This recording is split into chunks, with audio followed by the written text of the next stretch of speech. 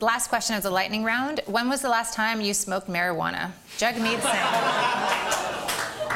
Well, I mean, I would love to give it like a trailblazing answer right now, but I just don't do any drugs. I haven't drank or smoked in my life, so never. University. I wasn't an economist, unlike what Charlie thinks. At the university, I was in communications. I just never took a liking to it. To be honest, it actually gives me headaches. So, there. Niki Ashton. Well, I'll say that where I come from, there's a lot of people that smoke marijuana, and I do a lot of door knocking and hanging out with friends. So if that counts secondhand smoke, then maybe more recently than a long time ago. Oh, Charlie Angus. Well, I toured many years with the band, but I was...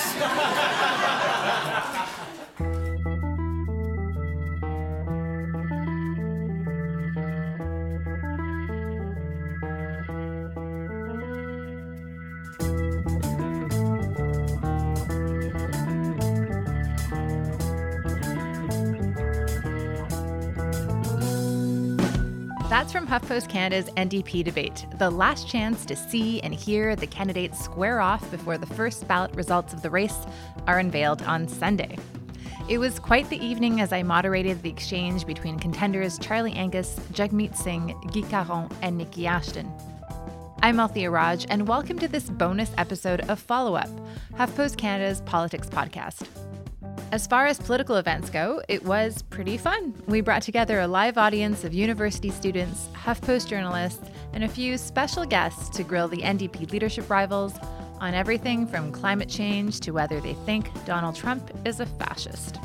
Here's a replay of the debate. Enjoy.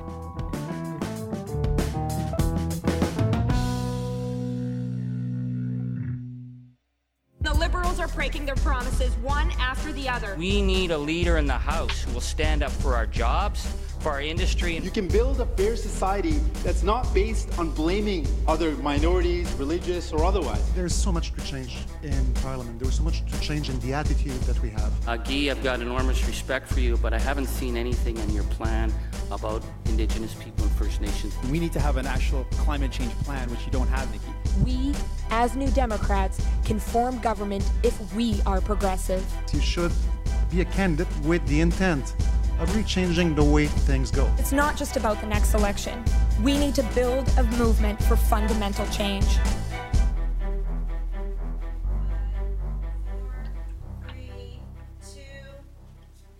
Hi, I'm Althia Raj, and welcome to HuffPost Canada's NDP leadership debate.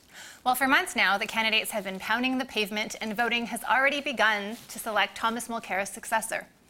This is basically the candidates' last chance to convince you to vote for them before the final or first ballot results are announced on Sunday. You never know with politics. Joining us for the next hour or so in our Toronto studio are Ontario MP Charlie Angus. Hello, Mom. Ontario MPP Jagmeet Singh. Hi, Mom and Dad. Quebec MP Caron. Hello, everyone. And Manitoba MP Niki Ashton, who joins us from Skype in Ottawa. Hello, everybody. We will have the English debate first, followed by a shorter section in French. The questions that are going to be asked tonight come from our readers, the HuffPost newsroom, some special guests, our live audience, and of course you who are watching on Facebook Live. So please join the social conversation using the hashtag NDPLDR. Okay, we'll get right to it. Candidates for this first round, you have 45 seconds to answer, and then we'll open it up to a 2-minute debate. Okay, candidates, what do you think you can do as NDP leader that nobody else on stage or on Skype is equipped to do as well, and why? Niki Ashton, we'll start with you. Well, first, I want to say that I think every one of the candidates on the stage brings something dynamic to this race. But our campaign has made it clear from the beginning that in order for us to build towards 2019 and beyond, we need a bold, progressive platform, something that we've put forward in this campaign. And we need to work with movements on the ground, activists, community leaders, social movements. That is the way we're going to move forward. Our campaign has been very clear on both of those fronts. There's a hunger out there amongst our membership, and I would say amongst many Canadians, to have an NDP that truly stands for principles. And of course, we believe it's important that we are in touch and working with people on the ground. Charlie, Angus, your turn. I think one of the things that I've seen on this tour across Canada, the incredible goodness, resourcefulness of the Canadian people, but people have been disconnected from politics. We have to bring the voice of ordinary people back into the heart of social democracy. This cannot be run out of a war room. It cannot be run out of a small leader's office. We have to democratize our base. Otherwise, there's no role for social democratic movement. Otherwise, we're just like other parties. And I've always been rooted in the grassroots, and I'm more and more convinced of the necessity of listening to people who are being written off the political and economic map of this nation, because their point of view should be driving our agenda. Jagmeet Singh? Well, I agree that we have some incredible candidates. Every candidate here could be an incredible leader and an incredible prime minister. What I bring to the table is engaging new people. We've reached out to new members and created new members that have never been involved, not in just the NDP, but any political party. We've inspired people to join the party, to join the movement across Canada. We've opened up 2 campaign offices to show that we don't just talk about grassroots mobilization, we're actually doing it on the ground. We've engaged thousands of new volunteers, hundreds of organizers, and we're building a movement actually on the ground. That's what we need to do. To inspire the progressive change we want, we need to be in a position of power to do that. Caron.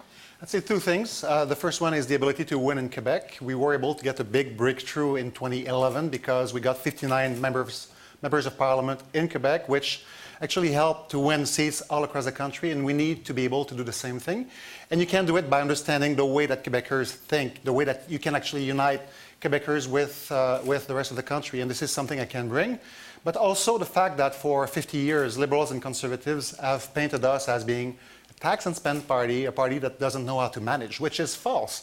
But with the work I've done, with my background, with my experience, I'm able to bring that economic credibility for the NDP that will help us gain the trust of Canadians. Okay, basically you have 2 minutes to rebut each other's point. Free for all, go for it. Well, I agree with everyone. So can I go? No. I think we got to look at what's happening elsewhere in this social democratic world, in the United States, but in England with UK Labour. The push to have the grassroots actually be part of the decision-making of the party is a radical transformation, and it's going back to the roots, and we got away from that, and that's why we lost in 2015, because we weren't talking to our people, we were talking about them. Guy, I agree that One Quebec of the things is that I was incredibly... also going to mention was the importance of reaching out to millennials. You know, we've talked about the fact that in the next election, the largest voting bloc in Canada will be the millennial generation, my generation, who are facing unprecedented levels of inequality and, of course, the threat of global climate change. And the NDP needs to be tuning into that reality, the reality that young people are facing in terms of precarious work, in terms of high student debt. And we need to be putting forward bold ideas like free tuition. We need to be putting forward bold ideas like standing up to big oil. And that's how I think we're going to be relevant and successful going into 2019 and beyond. Guy, I think you have a phenomenal plan for Quebec, and I really am inspired by your kind words around the other kind of voices in Quebec. I think that it's incredibly important that we actually do work on the ground, and that's why our team signed up 1,500 new members in Quebec.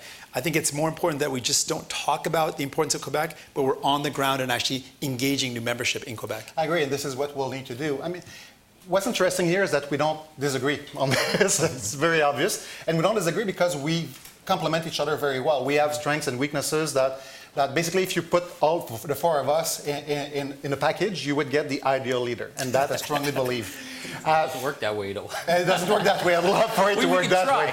Well, it does, because a leader can bring together all the attributes of the team and put those forward, and Absolutely. That's what I'm going to do as leader. Well, and this is what we'll all do as leaders. All right, so for this next round, we're basically going to take a closer look at each of your platforms. So I'm going to ask you a direct question. You will have 45 seconds to answer, and then we'll open it up for a 2-minute debate where the others can jump in, you can talk about your own plan or criticize each other, whatever. We're going to start with Niki Ashton. In the 2015 election, several NDP candidates were turfed because of their past criticism of Israel. Your support for Palestinian prisoners on hunger strike has been denounced by the Jewish advocacy group B'nai B'rith Canada. You say Canada must return to what you've called a traditional, balanced position on the Middle East. Can you tell us specifically how your approach to the Middle East would differ from the Trudeau government? Well, I would say, first of all, it's been very important for me to talk about the importance of the NDP speaking out on the need for justice and peace in Palestine. And we've been too quiet for too long. And of course, as you pointed out, a number of our candidates were turfed for simply being outspoken on this issue. That needs to stop. We need to be standing up clearly for peace and justice in this part of the world. Our campaign has talked about the importance of clearly calling out illegal occupation, looking at the application of boycotts, sanction, and divestment, and working in solidarity with activists here in Canada, not just Palestinian, but allies as well, who believe strongly. Sorry, Niki, we cut you off because you went over time, but maybe you can jump into this 2-minute debate. So, floor is open. Well, I have been the one MP to speak about the boycott in Parliament, because I believe it's a citizen's right to participate in boycotts. As far as the party position goes, I want the party to be playing a role as a broker with Israel and with Palestine. And we have to step up our game on that aspect, because Canada hasn't been doing that for a number of years. We have to reestablish credibility with both sides and with our allies internationally to move towards a two-state solution. These are really important issues. Yeah, for 10 years, when Stephen Harper was the Prime Minister, we actually yelled to the world that Stephen Harper was not Canada and Canada was not Stephen Harper.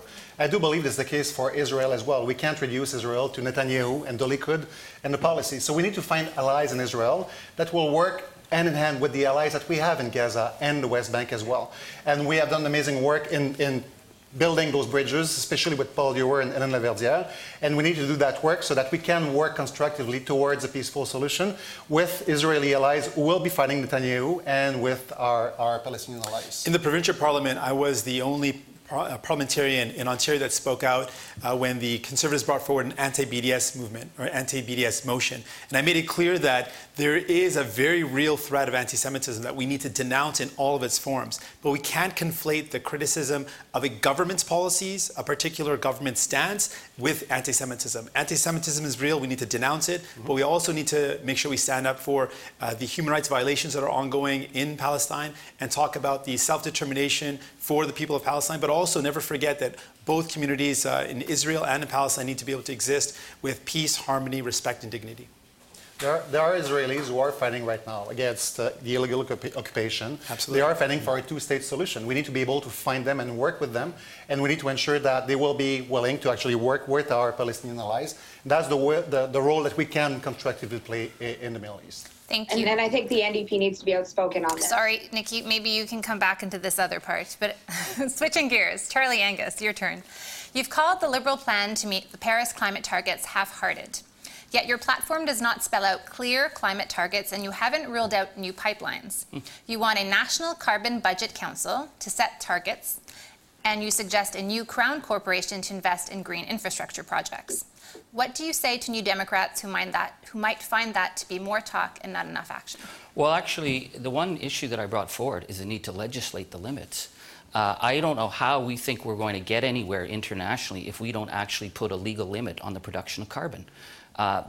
Look at Sudbury. Inco never cleaned up Sudbury by voluntary standards, and we've had voluntary promises year after year, and the Liberals' own accords say they will not meet the international obligations. So we have to limit it now. And the reason we have to start a National Carbon Budget Council is we look at the UK, where they take the mandate to establish the limits and start to make it happen. So this is the crisis of our age, so it has to be done through legislation right off the top. The challenge that we have is really to ensure that the shift, the fight that we'll be leading against climate change is not putting undue burden on the workers. Every time that there is a major revolution taking place in the economy, workers are paying the price for it. So yes, I do think that we need to be aggressive. This is why I'm calling for a $100 carbon tax that will be eventually raised even more so, and that can be done because Sweden is actually moving in that direction.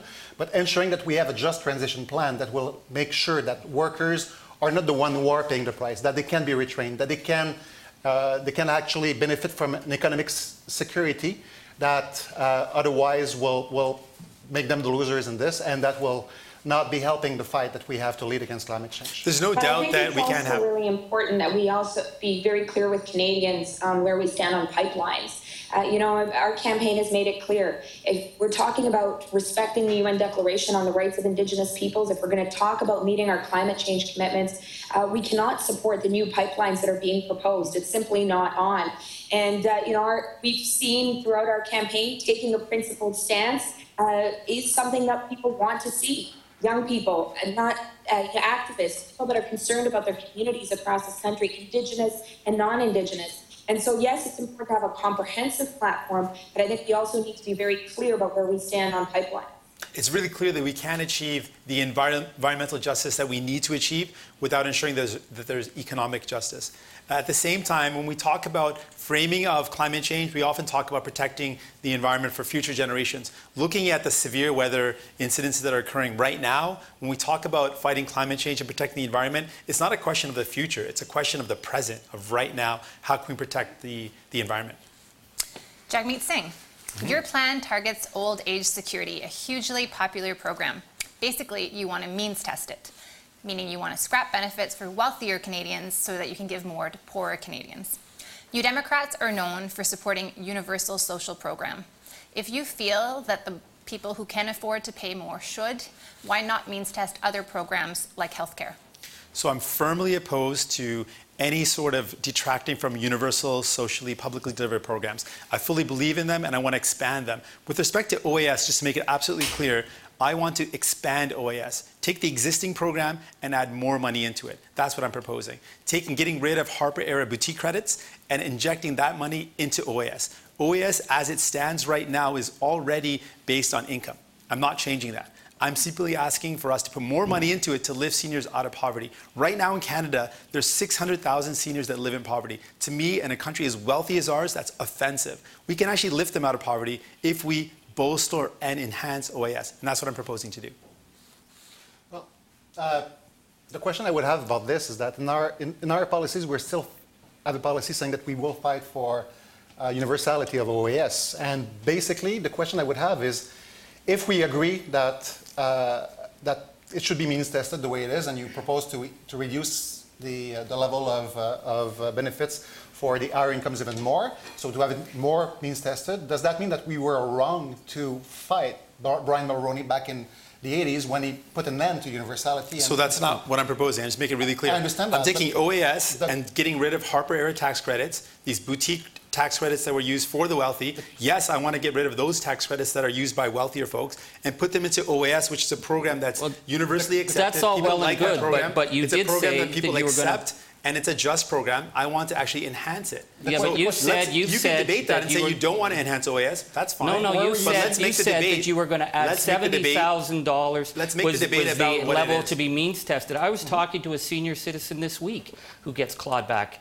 And that $70,000 is the savings that her and her dead husband save forever. She doesn't spend that money. That's her savings until she's 90. She gets clawed back. You said that that's a fair. Let me make it clear you now. said that was a fair Thank you for level. pointing that out. I Let don't me make think it that clear. it's a fair level. You said OAS that in debate after debate. Should be enhanced. I've said very clearly OAS Would should you be end the enhanced. means test? It's just as it end exists. the means test. We'd As get it along great if exists. you end the means test. As if I it could exists, just I'm interject talking in about here, because I enhancing think it. that at the end of the day, what's also really important is maintaining our commitment to universal programs, but also looking at how we're going to tackle poverty. And while I am concerned about the proposal in front of us, I think it's also really important that we talk about tax reform.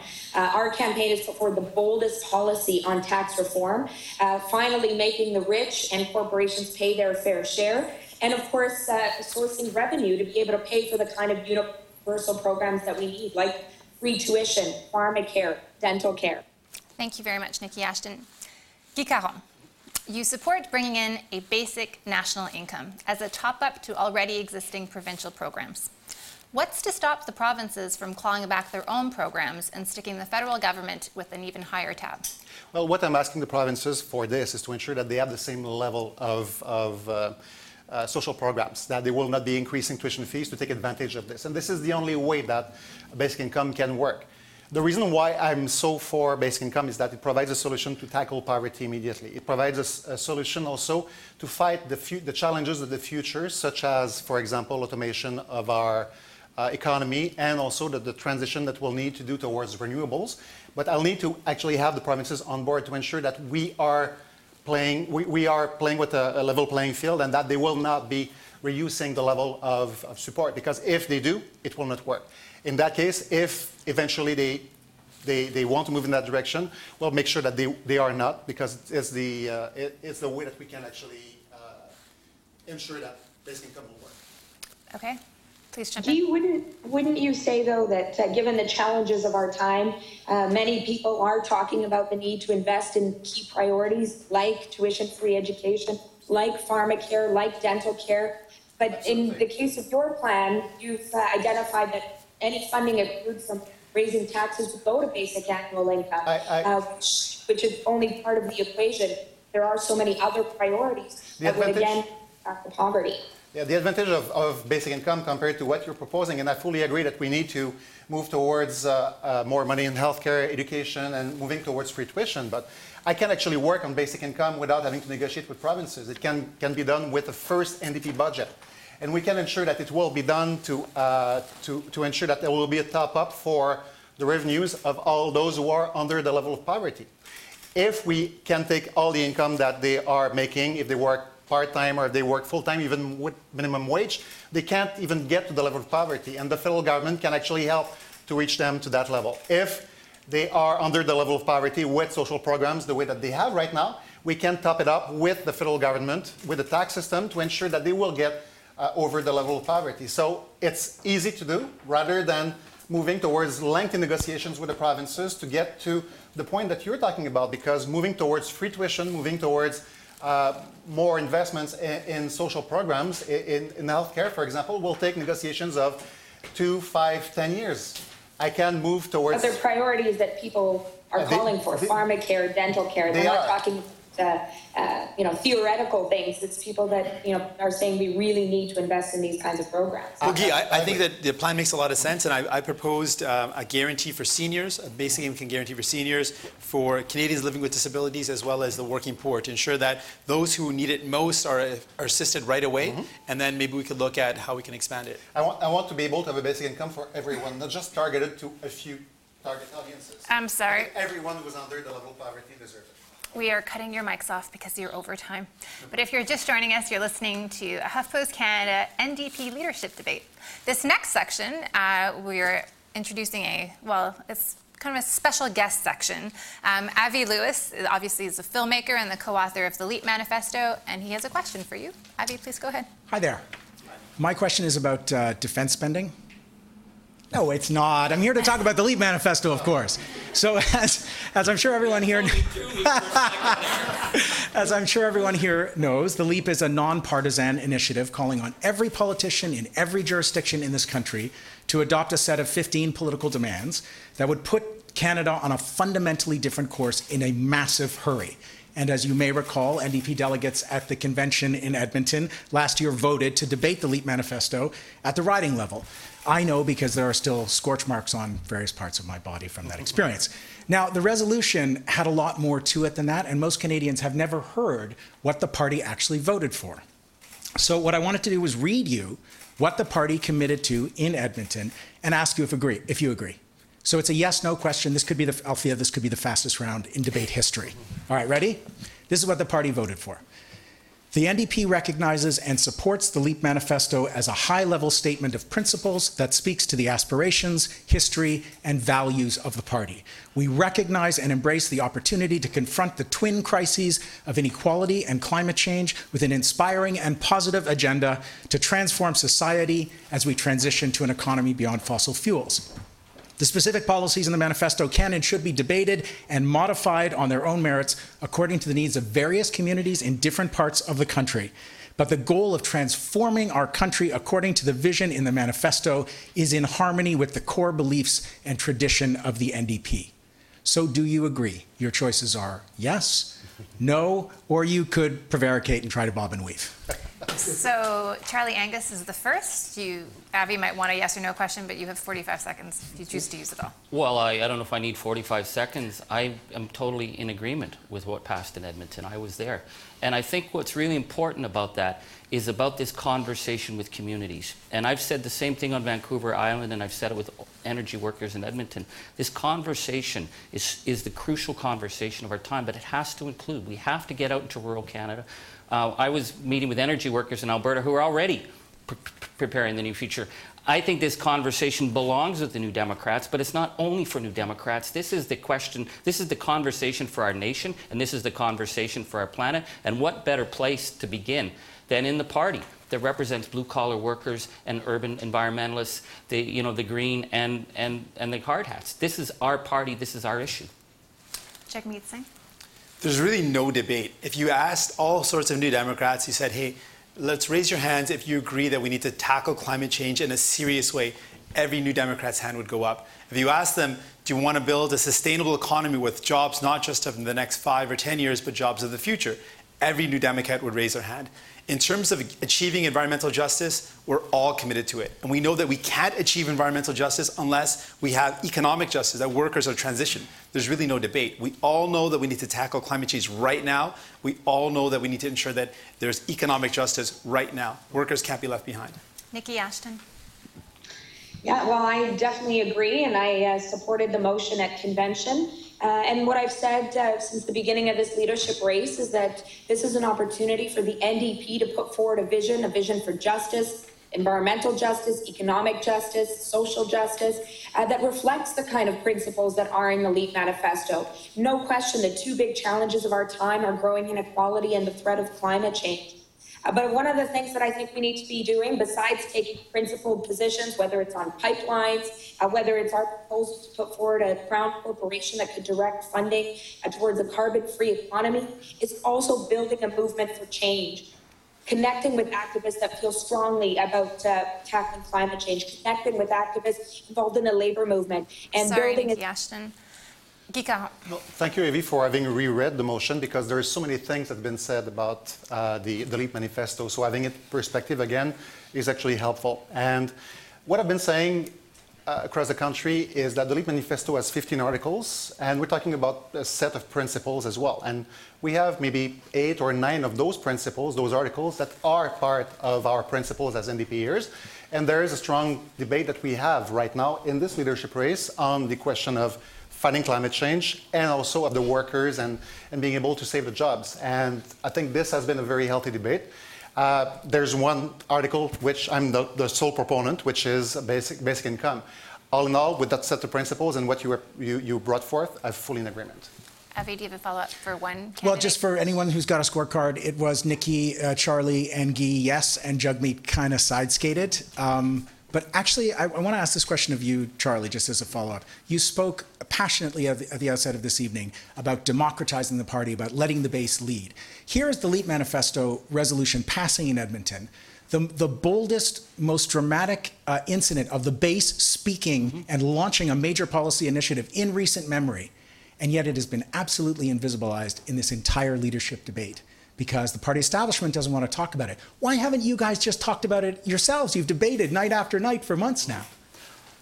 Well, actually, what I've been finding on wherever I go, we talk about it. We talk about it in every community hall, which is where I want to have this conversation, which has given me so much of the knowledge to speak on this issue. And I think the issue of environment has been a fundamental question in this leadership debate.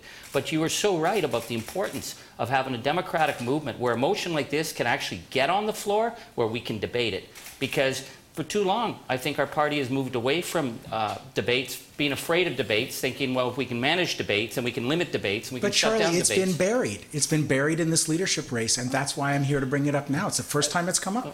Huffington Post is the only journalistic outlet that's actually put it on the agenda. Well, if you were there with us in every place on Vancouver Island, in Edmonton, across Saskatchewan, this is a conversation, and this is our conversation. Okay, we're going to have to leave it there. Here as well. Thank you very much. Shall I sit down now? Yes, please. I better. Okay, switching gears completely. The issue of religious rights in Quebec has become a flashpoint in this leadership race. The legislature there is debating Bill 62, which bans people with face coverings from delivering or accessing government services. This pretty much targets Muslim women who wear a burqa or a niqab. So this next question comes to us via video from a HuffPost Quebec blogger. Hi, my name is Vardanaili and I'm from Montreal, Quebec. An important part of my faith is wearing my niqab. And I'm worried about Bill 62 because I think it threatens my rights and my dignity by asking me to unveil my face in public when I receive a service. I have no problem identifying myself when it's necessary, but I think that if applied, Law 62 will cause me to live humiliating situations. As a citizen Canadian, I would like to know, if you were elected, what would you do to protect my rights and my dignity? You have 45 seconds to answer Warda's question, and we'll begin with Caron. Thank you very much. As I stated repeatedly before, I do oppose government's ability to tell a man or a woman what to wear or not to wear. And in that sense, I do oppose Bill 62. Now, I do believe it's important as a party to recognize that there is a debate that's happening in Quebec about the place of religion in the state, otherwise known as secularism, for historical reasons. And as a party, we have three choices. We can either hide our head in the sand and hope that the issue will go away, or we can just, from Ottawa, tell Quebec, you have no right to discuss this, you have no right to legislate on this, or we can actually try to build the bridges between that debate on secularism and the importance of freedom of religion. And this debate is taking place within the confines of two charters, the Quebec Charter and the Canadian Charter. And what I'm saying is that we need to ensure that we have this respectful debate and we build those bridges. Thank you. Charlie Angus, your turn. Well, I personally don't trust any politician to tell a woman how to dress. The question for our person who asked the question, she's a citizen of Quebec.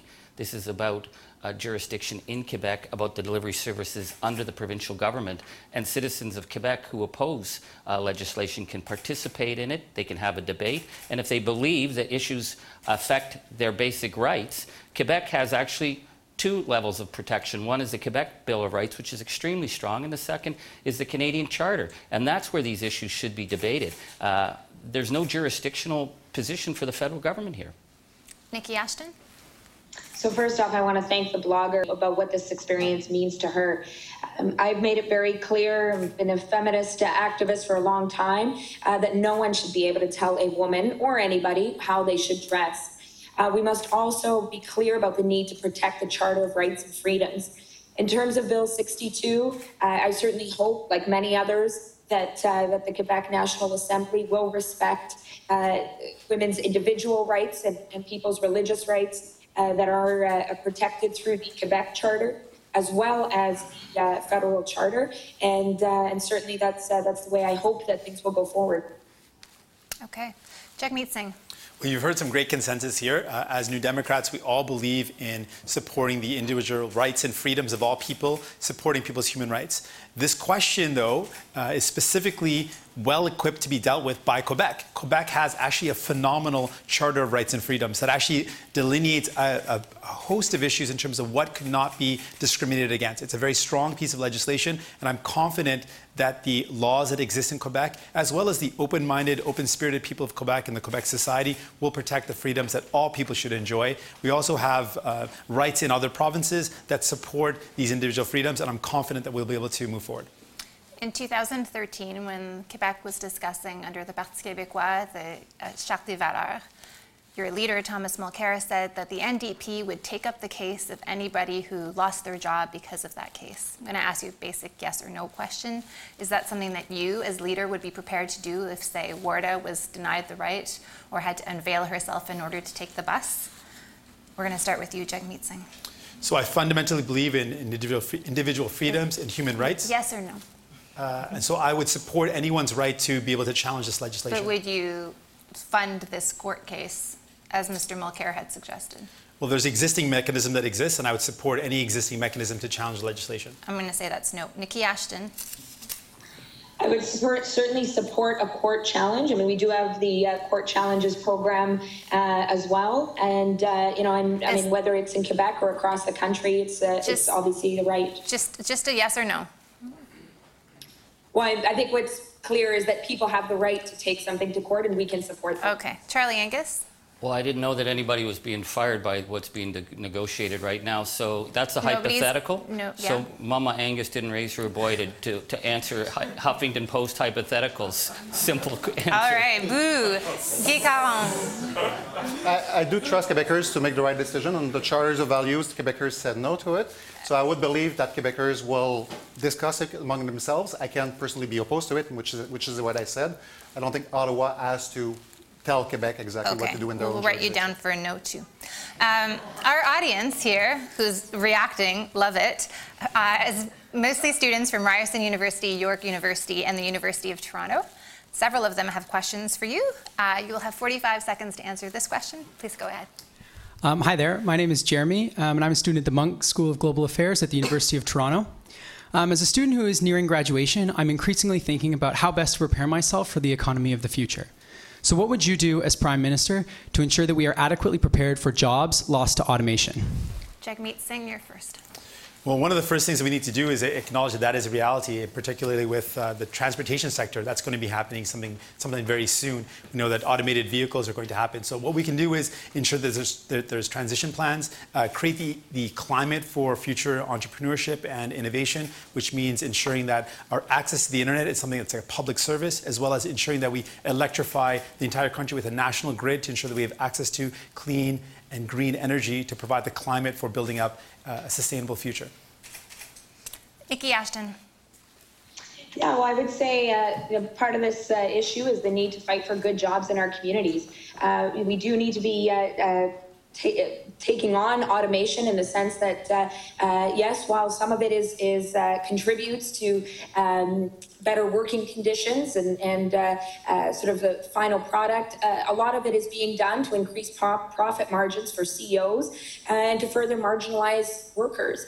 And so I would say we need to look at taxation, we need to look at regulation, we need to look at working with labor movements who are fighting the way in which automation is taking away good jobs.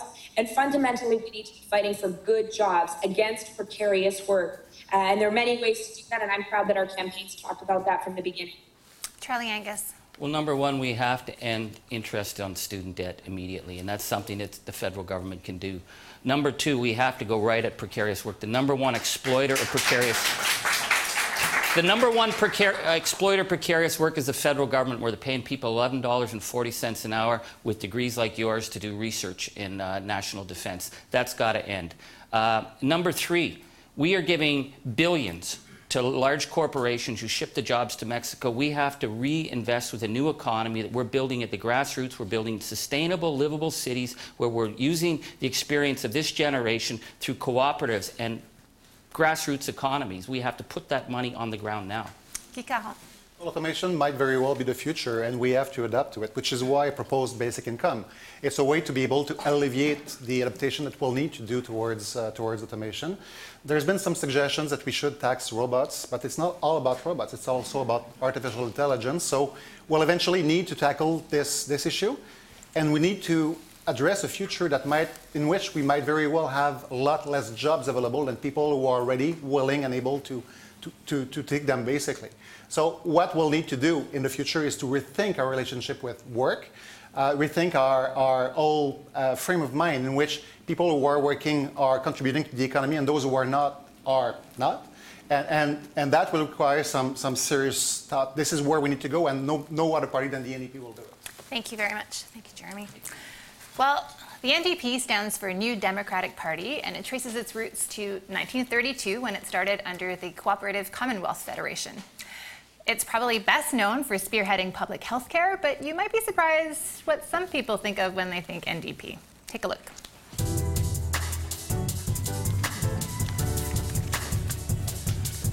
When I hear NDP, I kind of think of changes. I feel like they're a party caught in the middle, and it's best bet, but are often overlooked, unfortunately.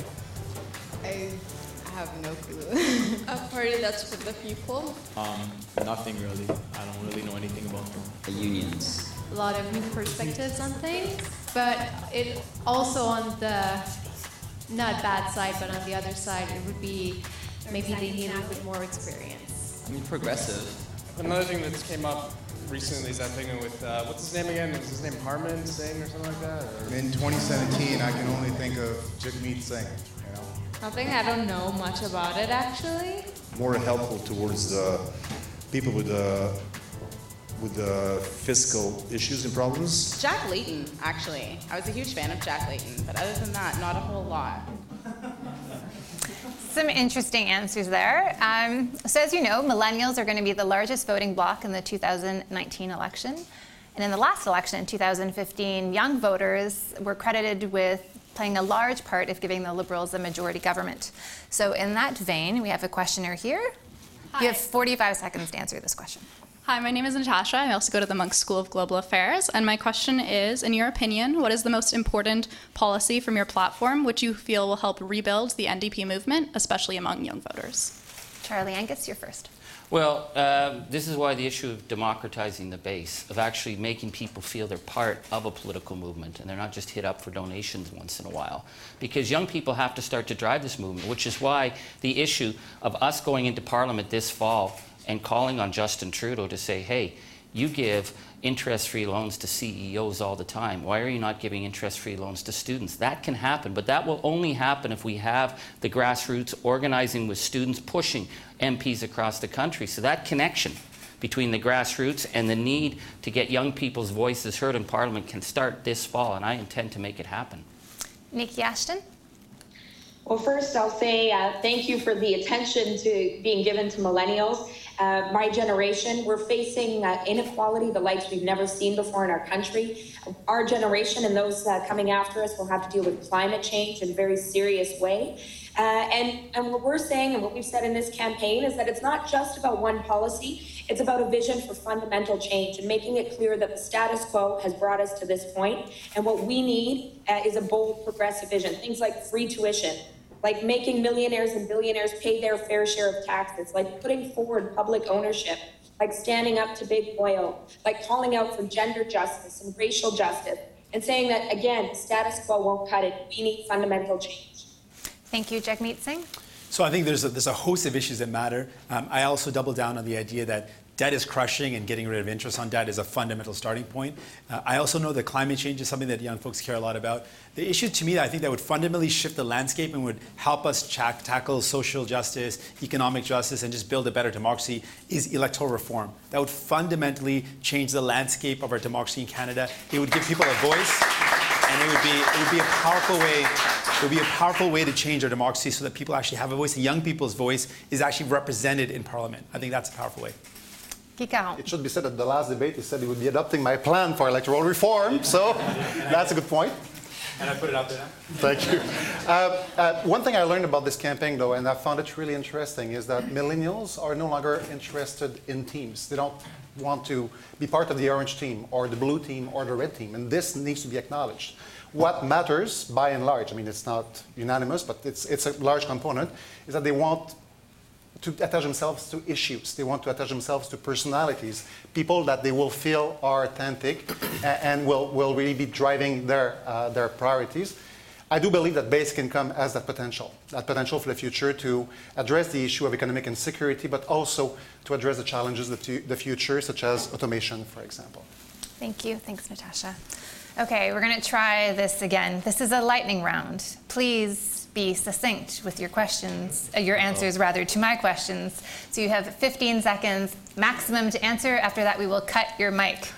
You ready? So we're going to go left to right with a new candidate each round.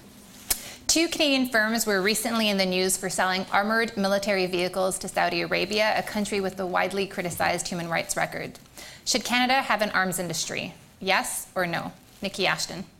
Well, I would say in this case, certainly we need to put an end to the Saudi arms deal. I think it's also important to invest in manufacturing that saves lives rather than puts people's lives at risk. Charlie Angus. We should be selling no arms to any country with a dodgy human rights record like the House of Saud. We should be having an oversight committee to make sure that there's no arms going into any conflict zones anywhere in the world. Jagmeet Singh. Building machinery and equipment that helps protect our nation or our boundaries or borders. Yes. Trade agreements with countries that violate human rights. No. Caron. Human rights are really a condition under which we sell or not to countries such as Saudi Arabia. We're just not respecting the rules that we have in place right now. So there is no way that we can deal with countries that have no respect for human rights, and we should be signing on treaties such as the Small Arms Treaty. All of you start your speeches in Ottawa, acknowledging that Parliament sits on unceded Algonquin territory. Will you return the land to the Algonquins? Charlie Angus. I ran blockades for the Algonquin people in the La Vérendrye Park and up through Temiskaming. This has always been their territory, and the respect and working with Algonquins is where I learned all my political lessons. But would you return the land? Well, I would certainly give the Senate. Definitely, we'll turn the Senate over. I mean, we need to, what are you... But this like, is what are you asking? So, in 15 seconds, are we going to give the city of Ottawa, or are we going to sit down and build a nation-to-nation relationship? That is not a yes or no answer. That's how do we build a nation-to-nation relationship with respect. And that's about negotiating, and that's about making sure that those voices are heard. So, I'm going to be there. Okay, this is an ongoing court case. So I'm just going to add some background to that. Your turn, Jagmeet Singh. I like Charlie's answer there. Is that really good? I'll cover. Can I like that answer? No, I think it makes sense. We're going to develop a nation-to-nation agreement with all nations, and that sounds like the approach that we should take. Caron. Same thing. Nation-to-nation relationship should not be just paid lip service. Those words have meaning. And honestly, in many instances, nations are ready to assume self-governance, to be autonomous, and we should be doing every effort to actually accommodate them and to negotiate in good faith to allow that self-governance and autonomy. Niki Ashton. I think it's really important to acknowledge the unceded territory, not just the Algonquins in Ottawa, but of other nations across the country. And of course, to stop fighting First Nations in court, but rather sit down and work in partnership on a nation-to-nation basis. Thank you.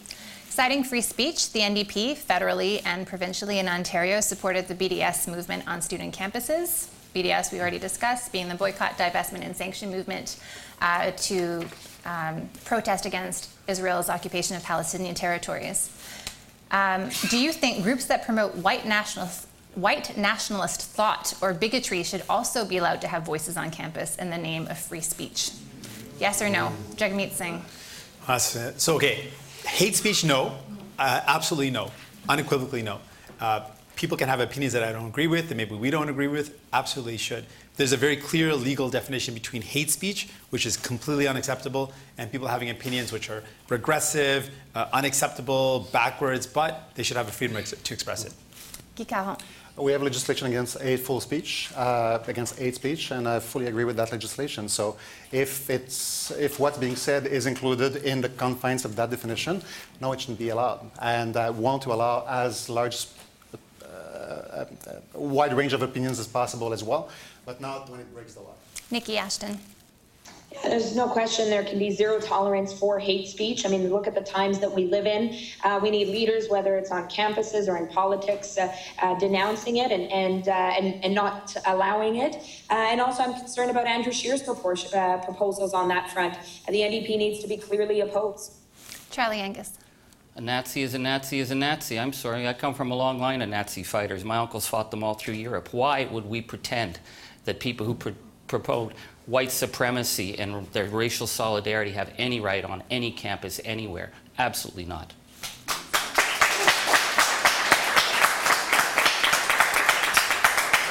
Should individuals with private corporations be allowed to limit their taxes by sprinkling income to family members who don't do real work for their company? Yes or no? Guy Caron.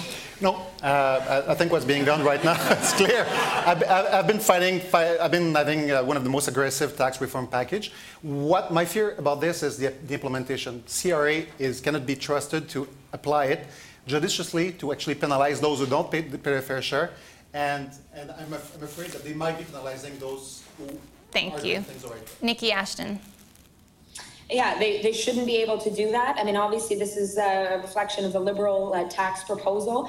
I think what's also clear, though, is that the Liberals are not going after the biggest tax cheats, closing the stock option loophole, and upping the corporate tax rate, which are things that we've called for in our campaign. Charlie Angus. Well, my daughters are students. They get audited like 3 times a year for the minimum amount of money they make. CRA can go after them, but they can't go after tax cheats. They can't go after the tax frauds that are hiding out in the Cayman Islands. They can't tell the difference between income sprinkling and what may be legitimate businesses. It's not acceptable. So we will look at these and we will make sure people pay their fair share. Jagmeet Singh. No. We also need to make sure that there's an understanding of the realities of farmers, which are in a little bit of a different situation. But most importantly, look what's not on the table. The massive amount of wealth that's being hidden in tax havens, the massive amount of inequality that the government's allowing to continue, that shows a complete lack of priority to the real issues that are facing Canada. Thank you. The Liberals plunged the country into what looks like decades of deficits. Should the NDP chart a course back to balance? Yes or no? Niki Ashton. Well, I would say that we made a mistake in the last election by committing to a balanced budget at all costs. You can go into deficit and generate wealth. And unfortunately, though, the Liberals are doing it in the wrong way. They're privatizing our assets. They're supporting free trade deals that are going to kill more Canadian jobs. We need to reprioritize the revenues that we have towards our priorities. We made a terrible mistake of saying we're going to go in without seeing the books and balance it in the first year. I mean, that was incredible. You invest to build an economy and to build a country, but you also have to be able to pay for it. And this is why you need long-term planning. You need to know what you're doing, and you don't be doing gifts and to friends and insiders like this infrastructure private bank. Thank you. Jagmeet Singh. Deficits to build up social infrastructure and social programs, absolutely, I believe in that. We need to do that. Deficits to allow corporations, wealthy individuals to continue to exploit an unfair tax system, no, that's not acceptable. Charlie Angus. Charlie Angus. Je m'excuse. Coming. I do agree that we made a mistake by promising a balanced budget every single year. But Liberals promised basically small deficits to invest in infrastructure. Now they have $28 billion in deficit with very little to show for it. If we are going to the deficit, we have to do it in terms of helping the economy and helping our society as well, which Liberals haven't done. Thank you. This question comes to us from Facebook, from Thomas Evers. He would like to know, as leader, what is the highest price ticketed fundraiser that you would allow yourself to attend? Charlie Angus. I think the most I've ever attended was $100 and it killed me. Wait, so your question is what we would attend? Or what we would What would you charge people to come? How much money would you be accessible for? I've said so far I've done $15.50 maximum donations is what is allowed to be accepted. I haven't set a limit to what people can pay at events, but I think whatever fits within the laws we should be able to do. Unfortunately, money is part of politics right now. It's not a matter of how much we can charge. We can have an event at $100 if we have 19 events for free that allow people to actually access us, and we have one event with $100. I mean, I think the access is the important part of it, and I want to be as accessible as possible. Niki Ashton. Yeah, I don't believe in cash for access. We've had fundraising events where we made it clear that all are welcome, and obviously fundraising is the goal, so certainly contributions are welcome as well. I'm proud of the small donor culture of our campaign. People are giving what they can because they believe in what we're fighting for. Sorry, so obviously we're cutting your mics just because you're going over that 15-second, not because we're trying to be rude. Last question of the lightning round. When was the last time you smoked marijuana? Jagmeet Singh. Well, I mean, I would love to give it like a trailblazing answer right now, but I just don't do any drugs. I haven't drank or smoked in my life, so never. University. I wasn't an economist, unlike what Charlie thinks. At the university, I was in communications. I just never took a like into it. To be honest, it actually gives me headaches. So, there. Niki Ashton. Well, I'll say that where I come from, there's a lot of people that smoke marijuana, and I do a lot of door knocking and hanging out with friends. So if that counts secondhand smoke, then maybe more recently than a long time ago. Oh, Charlie Angus. Well, I toured many years with the band, but I was But I know you guys aren't going to believe me, but I was the one who actually had to make sure they got to the gig, so I didn't really smoke pot. They did. But so when was the last time? Probably in northern Alberta at a gig once, which I don't really like it. I don't get much fun out of it. Okay, this next round, I think you know it well. Question period. Basically, you get to pick a rival, ask them a 30-second question. They have a 30-second response. You have a 15-second follow-up and a 30-second response back to your question. We start with Charlie Angus. You get to pick a rival. Oh, sorry. Well, Nikki, I want to ask you about the issue of student debt, because you have championed it and we've drawn a lot of attention and excitement. And this fall, we're going back into Parliament. And I think that this issue will resonate with our voters and with young people. Do you have any plans that we could start to move on it immediately this fall to push this government on the issue of student debt?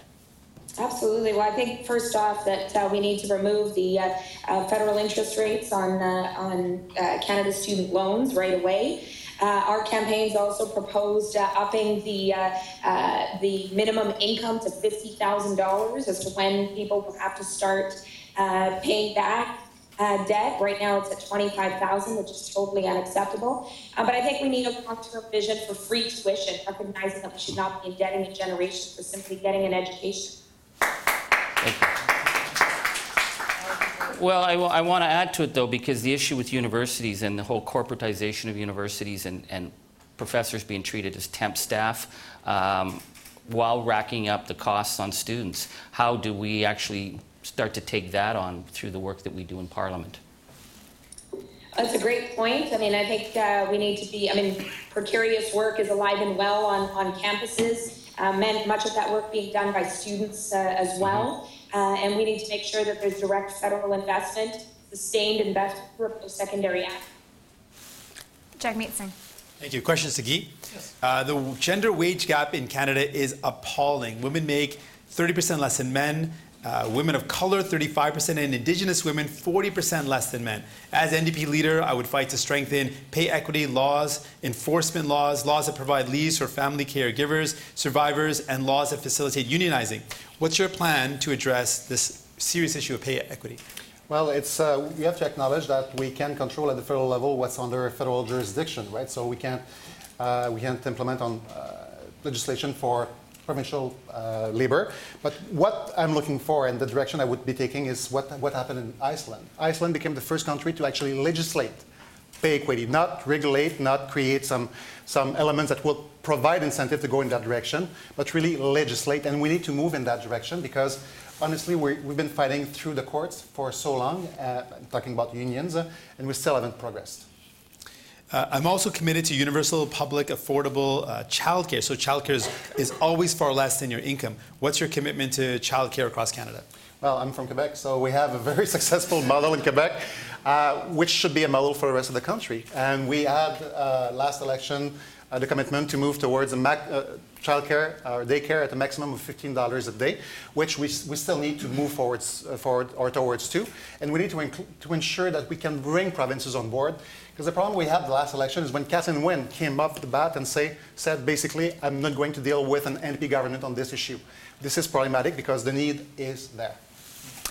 Thank you. Guy Caron, it's now your turn to pick somebody. I'm going to pick Jagmeet, of course. I asked a question during the course of the campaign to Charlie and to Niki, and they are both opposed to the idea of basic income. The way I want to propose it is the progressive model, not the model proposed by Caron Wynne, but really the progressive model that will top up and ensure that no one in the country will be under the poverty level. So I'd like to know where you stand on this issue of basic income and my proposal, the way I brought it, which is the progressive case.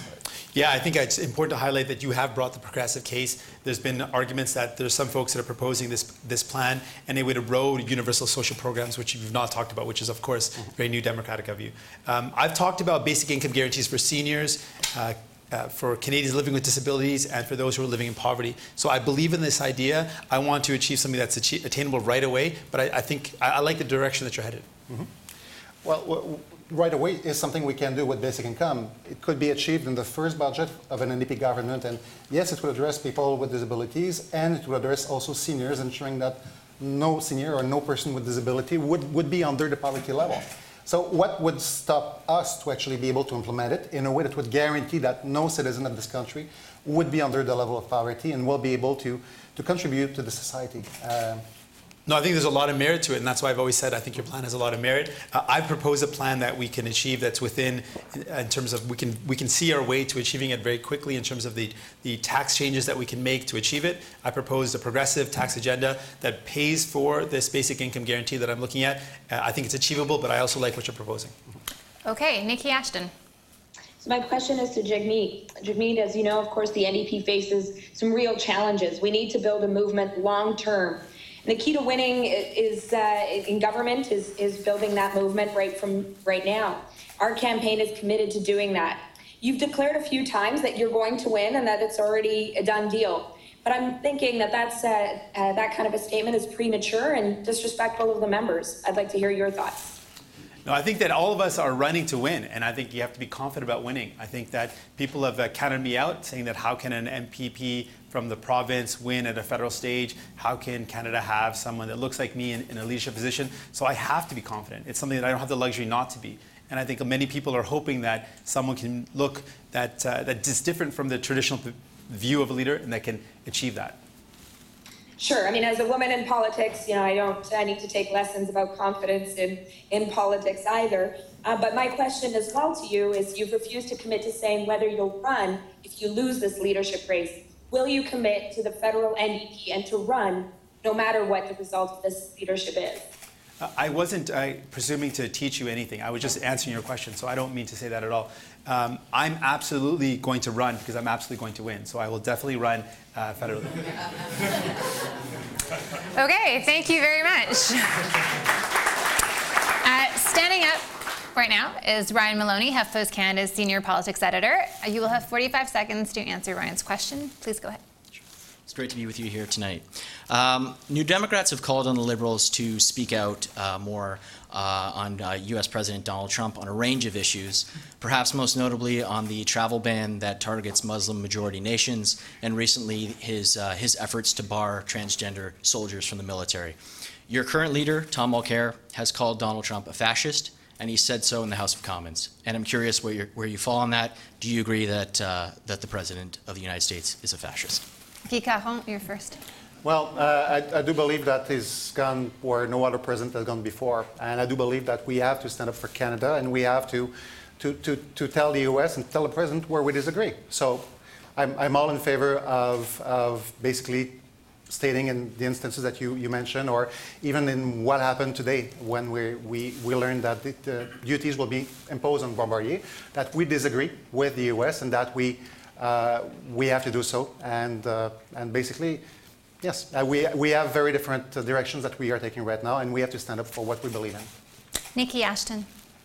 I think it's really important that we denounce Trump's politics and I mean, his promotion of white supremacy, his support for white supremacist groups is totally unacceptable. I mean, this is fascism in real time. And I'm very disappointed that Justin Trudeau has not been denouncing Trump's approach on a number of these issues. We're seeing the way in which it's dividing communities. It's certainly marginalizing so many people in the U.S., African Americans, Muslims, the LGBTQ community, women, and we can't stand by and just keep talking about a positive relationship. We need to step up and denounce hate. Charlie Angus. Well, when you see Donald Trump defending white supremacists in Charlottesville and attacking athletes of color and demanding they be fired, we've got a fundamental problem and it needs to be called out. The role of our Prime Minister is to protect Canadian interests and to speak about the international rule of law. And when Muslims and people of color are being turned back at the U.S. border and afraid to cross over for medical appointments or for work, our Prime Minister has to be there to say this is wrong and call them out, because America has to follow the international rule of law, and we have to maintain good relations with the Americans, but we cannot kowtow to the kind of abuse that man is putting out. Jagmeet Singh. Right after Mr. Trump's election, I had the chance to speak in Parliament at the provincial level, and I said we have to, as Canadians, call out injustice. And so I said what Mr. Trump did was he ran a campaign that was misogynistic, that was divisive, that was Islamophobic, that was xenophobic, and that's wrong. It's unacceptable. And we need to be able to call that out. I think Canadians expect our leaders to be able to do that. It's incumbent on us to use our position to champion justice. Calling out white supremacy when we have a president that's actually endorsing it and supporting it is unacceptable. Thank you, Ryan. Please help me understand your view of Canada's military role abroad. As Prime Minister, would you deploy Canadian forces in combat support operations in Iraq to fight ISIS? Are there any missions abroad right now, peacekeeping or otherwise, that you think Canada should be involved in? We'll start with you, Jagmeet Singh. So I think our role should be peacekeeping and not in supporting military actions that are further destabilizing countries that are already facing severe difficulties. We've seen every intervention that has happened in the past history has only further destabilized nations. It's not working. Why would we continue to do something that doesn't work? So I don't support those type of interventions. I do support diplomacy and peacekeeping. Charlie Angus. When Paul Dewar, our representative at the time, went to Iraq to see what the role Canada should play, they asked us to play a role helping refugees, not to be on the bombing. Canada has enormous expertise that we should be bringing to bear in international areas of conflict. I will invest in the military to make sure that we can do the role with the United Nations, stepping up in a time of increasing global insecurity and violence to reestablish zones of safety for refugees and also to limit the potential for conflict. That's the role of Canada. Well, you can tell me what we're doing in those countries. I mean, we're not supposed to be playing an active part in Iraq, yet we're glorifying snipers. Nobody has explained to me what we're doing in Latvia. I mean, other than we have troops there, what, to scare Putin? For what purpose? Like, there is no debate, proper debate that's taking place in Parliament, and us as parliamentarians are kept in the dark. Yes, we should get back into peacekeeping as we used to do. When we're supposed to do that under the Liberals. We're still waiting, and we'll be waiting for at least another year before maybe moving on to Mali to protect the population there. It makes no sense because right now we have no idea why we're engaged in the missions that we are engaged in. Niki Ashton. Well, I would say that it's critical that Canada be a voice for peace in the world. Engaging in peacekeeping missions ought to be the priority. I'm very, we've come out opposed the increased military budget put forward by the Trudeau government, and we've said that that money should be spent on saving lives within our own country. And fundamentally, what I would say is we need to be spending money on supporting veterans. Many who came back from even most recent combat missions in Afghanistan were still not getting the support and help that they deserve. So instead of what I would say, and others have said, if we can't afford to take care of our veterans, we certainly can't afford to go to war. Okay, thank you very much. This next question comes to us from Facebook Live. You have 2 minutes of open debate to answer. It's from Morna Ballantyne. What are you proposing concretely to advance women's economic equality? What will you say and commit to do to win women's votes from the federal Liberal Party? Free for all. So the first thing we need to do, and Guy talked about this, I talked about it, is addressing the gender gap, the gender wage gap. It's a shame that in 2017 it continues to exist. And we need to not just have pay equity legislation, but pay equity enforcement legislation to ensure that we can enforce this nationwide. It's something that we need to implement. We need to make sure that it exists. We need to make sure that it's enforced. That's one of the key issues. I think it also is important to talk about universal daycare as a fundamental service that we need to provide publicly, universally, one tier across the country. Other social programs in general, we know that once we add more into social programs, it assists those who are most marginalized. So the more we can invest in social programs, will uplift all lives. Well, we have to look at the structural... if we're going to talk about women in Canada today, it can't be with the kind of faux feminism that Trudeau has put forward. You can't call yourself a feminist prime minister and sell arms to Saudi Arabia or fail to implement pay equity legislation, and the list goes on. What we need is key commitments to programming. I'm proud to be the only candidate in this race that has put forward an early childhood education program looking at universal public daycare and recognizing that that is key to achieving economic justice. We also need to be looking, yes, at pay equity. We need to be looking at fighting precarious work that often marginalizes women. We also need to be looking at ending violence against women. Obviously, a huge barrier to women being able to achieve economic independence. We're nowhere near where we need to be on a number of these issues, and I believe that the NDP is the only party that can put forward these plans, and I'm proud that our campaign has done that. We have seen in Quebec with the childcare program that we have that it actually increased the level of freedom that we are seeing in families, and especially women, in being able to participate in working life. So we need to eliminate that barrier. And basic income also provides with the ability of giving more freedom by giving more possibilities for women to participate. We also have to make it democratic, which is one of the reasons I put forward a plan in the NDP that we have to really push equity for our candidates so that women are encouraged and women are given the support to run in ridings where we can win. And then we have to take on at the level of the federal government, which is #1 exploiter of contract work. Who are suffering most under contracts? It's women. The federal government refuses to deal with pay equity. We have to start putting a gender lens on the issue of precarious work so that we can start to see where women have been allowed to fall through time and time and time again, and allowing working class women to have the same supports to take time off, to have their children that they're denied because working class women do not earn enough money to be able to access EI. We have to start dealing with the class issue when we deal with gender. Okay. I've also talked about... I'm sorry, we're definitely out of time for that round. You can bring this out in the hallway after if you want. But that's basically, we've run out of time for the English debate. So I want to give you all a 60-second closing.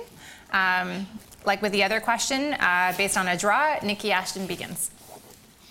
I offer a clear vision, a bold progressive agenda, the politics of the future today. The time for incremental change is over. With growing inequality and catastrophic climate change, we must be bold again. And progressive politics is smart politics. It connects to millennials, women, Indigenous, racialized voters, and working people. It starts with reminding ourselves of what it really is all about, that we as New Democrats reject the 150 years of Liberal and Tory status quo. Tommy Douglas once said, we should never, never be afraid or ashamed about dreams. Fellow New Democrats, it is time to dream again of building a better Canada and a better world. It starts with electing the first federal NDP government in history in 2019. We can do it together. We can, we must, and we will build a movement of social, environmental, and economic justice for all. Thank you. Thank you, Niki Ashton. Niki Caron. The reason why I'm in this race is because of my kids, Edie and Dominic, the one who likes to dance. And the reason is that their generation, they themselves and their generation will actually be worse off than the generation before them, than my generation. This makes no sense in a country so wealthy as Canada. And what makes no sense in a country as wealthy as Canada is the fact that we have 6 million people living under the level of poverty. Who to blame is easy to find. Liberals and conservatives for the past 30 years said that there was no alternative to privatization, to deregulation, to trade agreements that leave so many workers behind. And what we'll need is fundamental change in policies. This is why I brought forth the idea of basic income that will ensure that no one will be under the level of poverty, that will ensure that we can address the challenges of the future. We need a tax reform that will ensure that everybody pays their fair share. We need policies on climate justice and on workers first as well. And this is why I propose this. I'm ready to lead, and I want you to join me and to work on it together. Thank you. Merci, Caron. Jagmeet Singh. Thank you. As a child, my mother taught me that we're all connected, that when one of us is suffering, we're all suffering. And when we lift the people around us, we all rise. That's what drives me. And that's why this race is about who can lead the NDP to win in 2019. Because only New Democrats have the courage to tackle inequality, especially income inequality, pay equity, and housing affordability. Only New Democrats have the courage to tackle climate change, to tackle reconciliation and electoral reform. Our team has been organizing to win in 2019. We brought in 47,000 new members into our party, laying the ground to form government. It takes an act of love to realize we're all in this together, and it takes an act of courage to demand better, to dream bigger, and to fight for a more just and inclusive world. Thank you. Thank you. Charlie Angus, you get the last word. Thank you. Well, I didn't own a suit when I ran for politics. And the only reason I ran for politics is because I see what happens when politicians who have our interests and control over our lives, who are not representing us but lobbyists. And I fought one of the biggest environmental battles in Canadian history to have justice and to have people at the table making decisions. What we do matters. And I will give you an example. Chantal Fox, Jolyn Winter, Jenna Roundsky, they're 12 years old and they died because the federal government would not spend the money on children in that community, and the federal government was found culpable in their deaths, and the federal government is in court fighting that ruling now. In 2017, to have a federal government fighting Indigenous children in court is an abomination. I don't care how good those people are and how nice they are.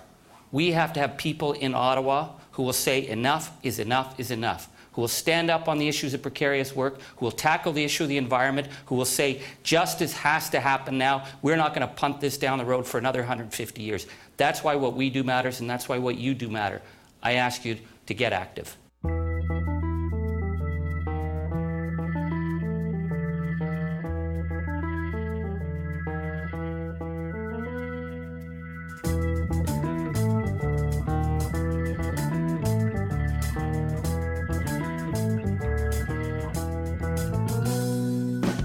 That was our NDP leadership debate hosted by HuffPost Canada earlier this week. We'll find out this weekend how successful Niki Ashton, Charlie Angus, Jagmeet Singh, and Guy Caron have been in convincing party members to vote for them. This is the first, and maybe final, round of results that will be revealed this Sunday in Toronto. Thanks for listening to this special edition of Follow Up. I'm Althia Raj.